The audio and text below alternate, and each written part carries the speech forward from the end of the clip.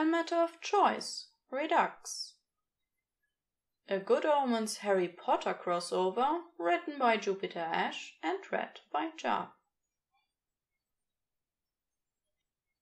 Anthony J. Crowley was born to be a Slytherin.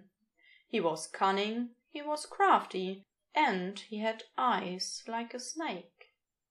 There were many theories around why his eyes were as they were, most of them not very nice, but if there was one thing he had heard constantly, it was that he was born a Slytherin. His family had always been Slytherin, not just his immediate family, but his wider family as well. The wider family that included people like Hester. Purebloods they were, for the most part, not in the same league as the richer, better connected ones, but pure in that they had generations after generations of Slytherins looking down on them from their dusty old portraits. At least people presumed Crowley was a pureblood. It was the eyes that did it. But since his mother had never said who his father was, and he had his mother's Crowley name, for all he knew, he could actually be a half-blood.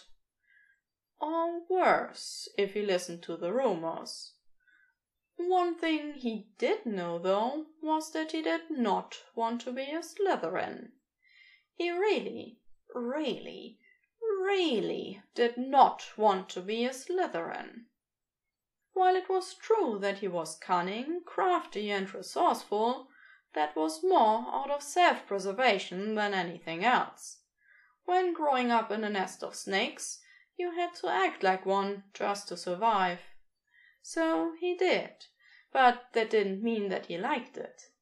He wasn't particularly interested in their little power games or their ambitions. He just wanted something a little more genuine, a little less two-faced, where he didn't end up exhausting himself wondering if there were hidden messages in everything that was being said. He just wanted to be himself. Provided that he wasn't a Gryffindor, because those guys were nuts. Noble and daring, sure, but they seriously had no sense of self-preservation, and honestly the arrogance was just plain nauseating. If they wanted to think they were better than everyone else, then sure, go ahead, just leave him out of it.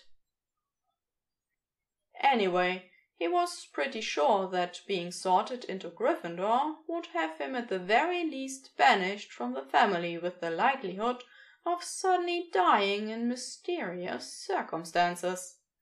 So, not Gryffindor, and not Slytherin either.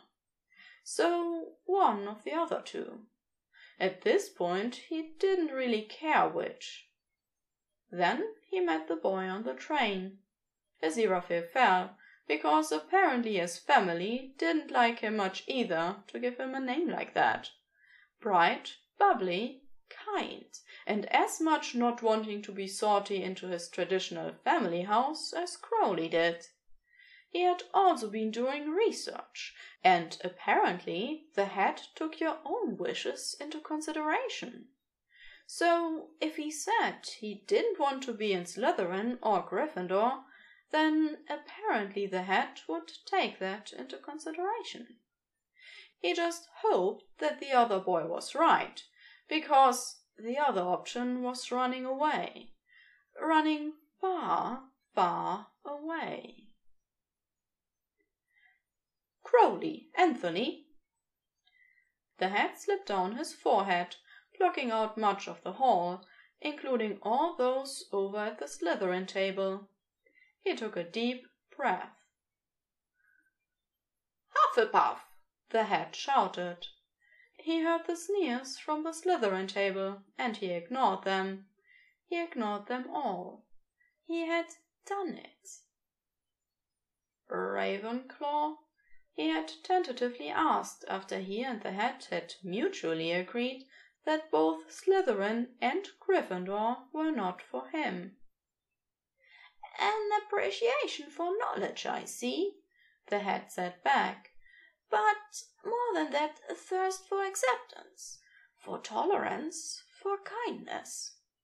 What you most desire is warmth and affection. You won't find that amongst those who compete for perfection. Deep down, Crowley had known that, knew that the head spoke the truth, but he had thought it worth a go.